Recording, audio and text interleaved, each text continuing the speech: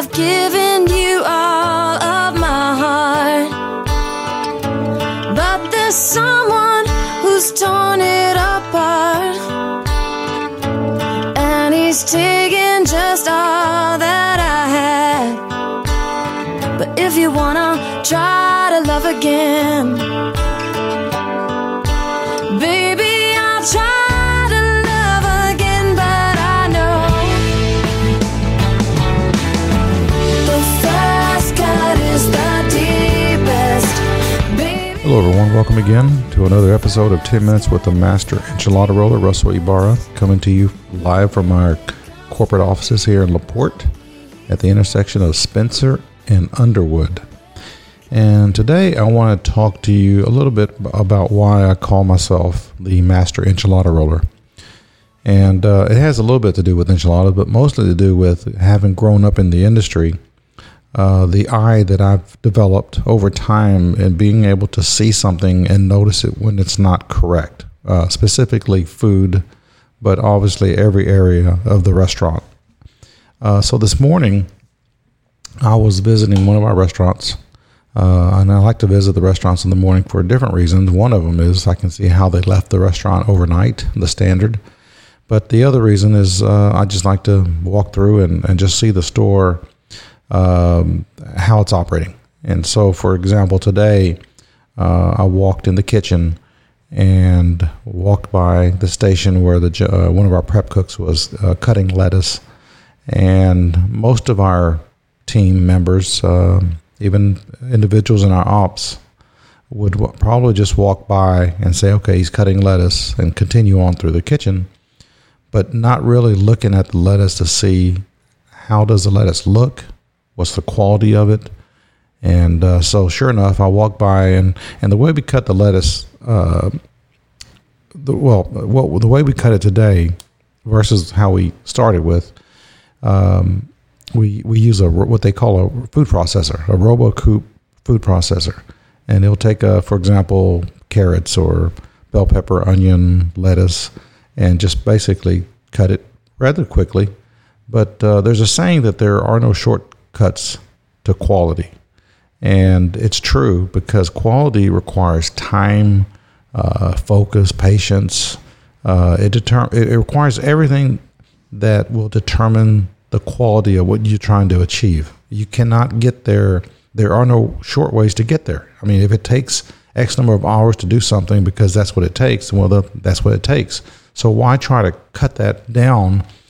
And basically that's what happened with using these food processors, because originally, from day one, I've always required that all our vegetables be cut with a knife, hand cut with a knife, because our knives are sharpened weekly, and this allows us to put out a beautiful product.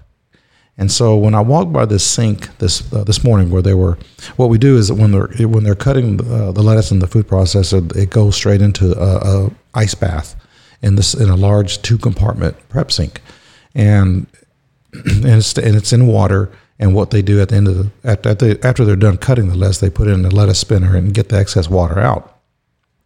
So when I walked by, I noticed that the lettuce itself did not look right. So I asked the prep cook to remove the lid of the RoboCoupe machine and let me look at the blades. And sure enough, I could run my blades across the top of them, and they weren't sharp at all. They were dull. And so what was happening is they were just basically beating the lettuce instead of slicing the lettuce, because of the blades themselves being so dull. So I said, look, go ahead and cut me a head of lettuce right now. It was romaine lettuce that we were cutting. I said, cut me a head of lettuce right now with a knife. And he did. And then I grabbed some of what he had just cut out of the RoboCoupe and put them side by side. And huge difference, noticeable difference. The lettuce that was cut with the RoboCoupe, number one, looked already like it was bruised and beat up. And something else I noticed immediately is the volume of lettuce. So what happens when you cut lettuce with a knife, there's more volume of it. It lifts higher, and you get more yield, versus the lettuce that was beat up and it was flat, almost like spinach. It was just flat. And so again, here we are trying to cut time by using this machine, but if it's not maintained properly, meaning the blades are not kept sharp, it defeats the entire purpose.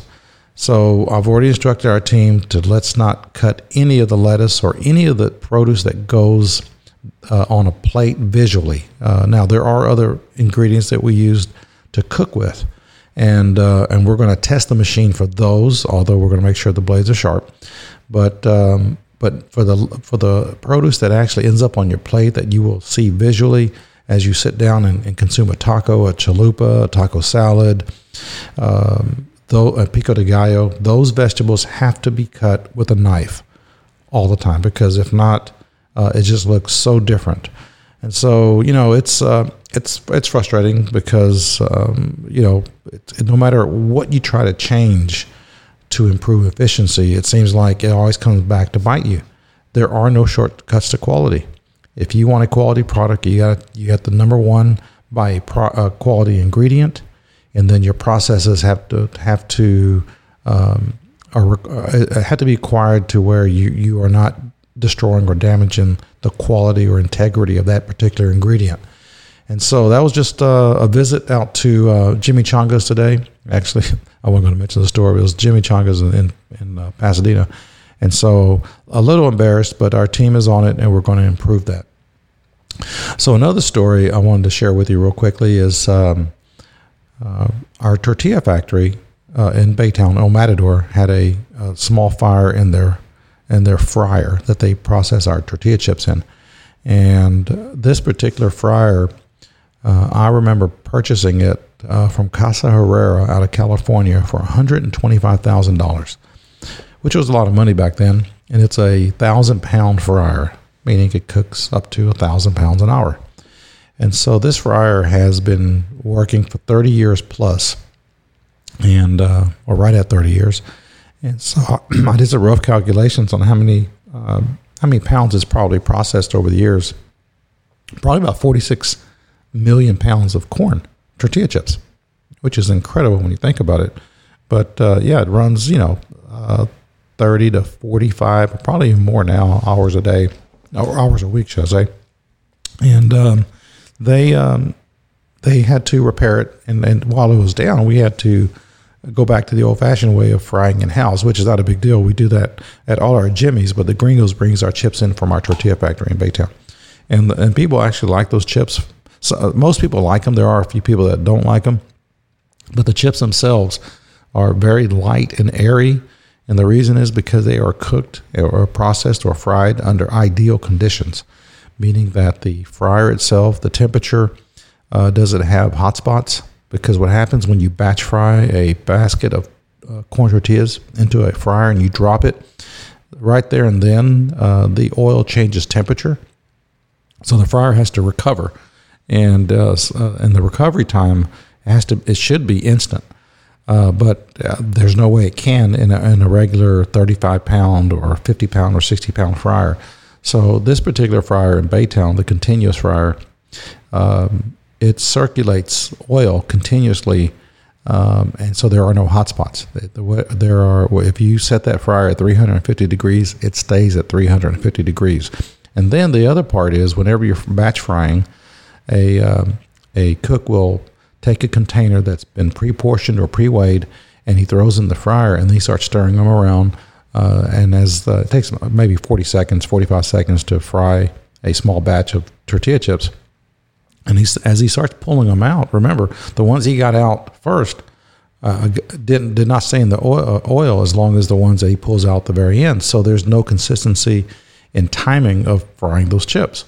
So this continuous fryer in Baytown at El Matador, that no matter what chip goes in, it comes out at the same time as all the other chips.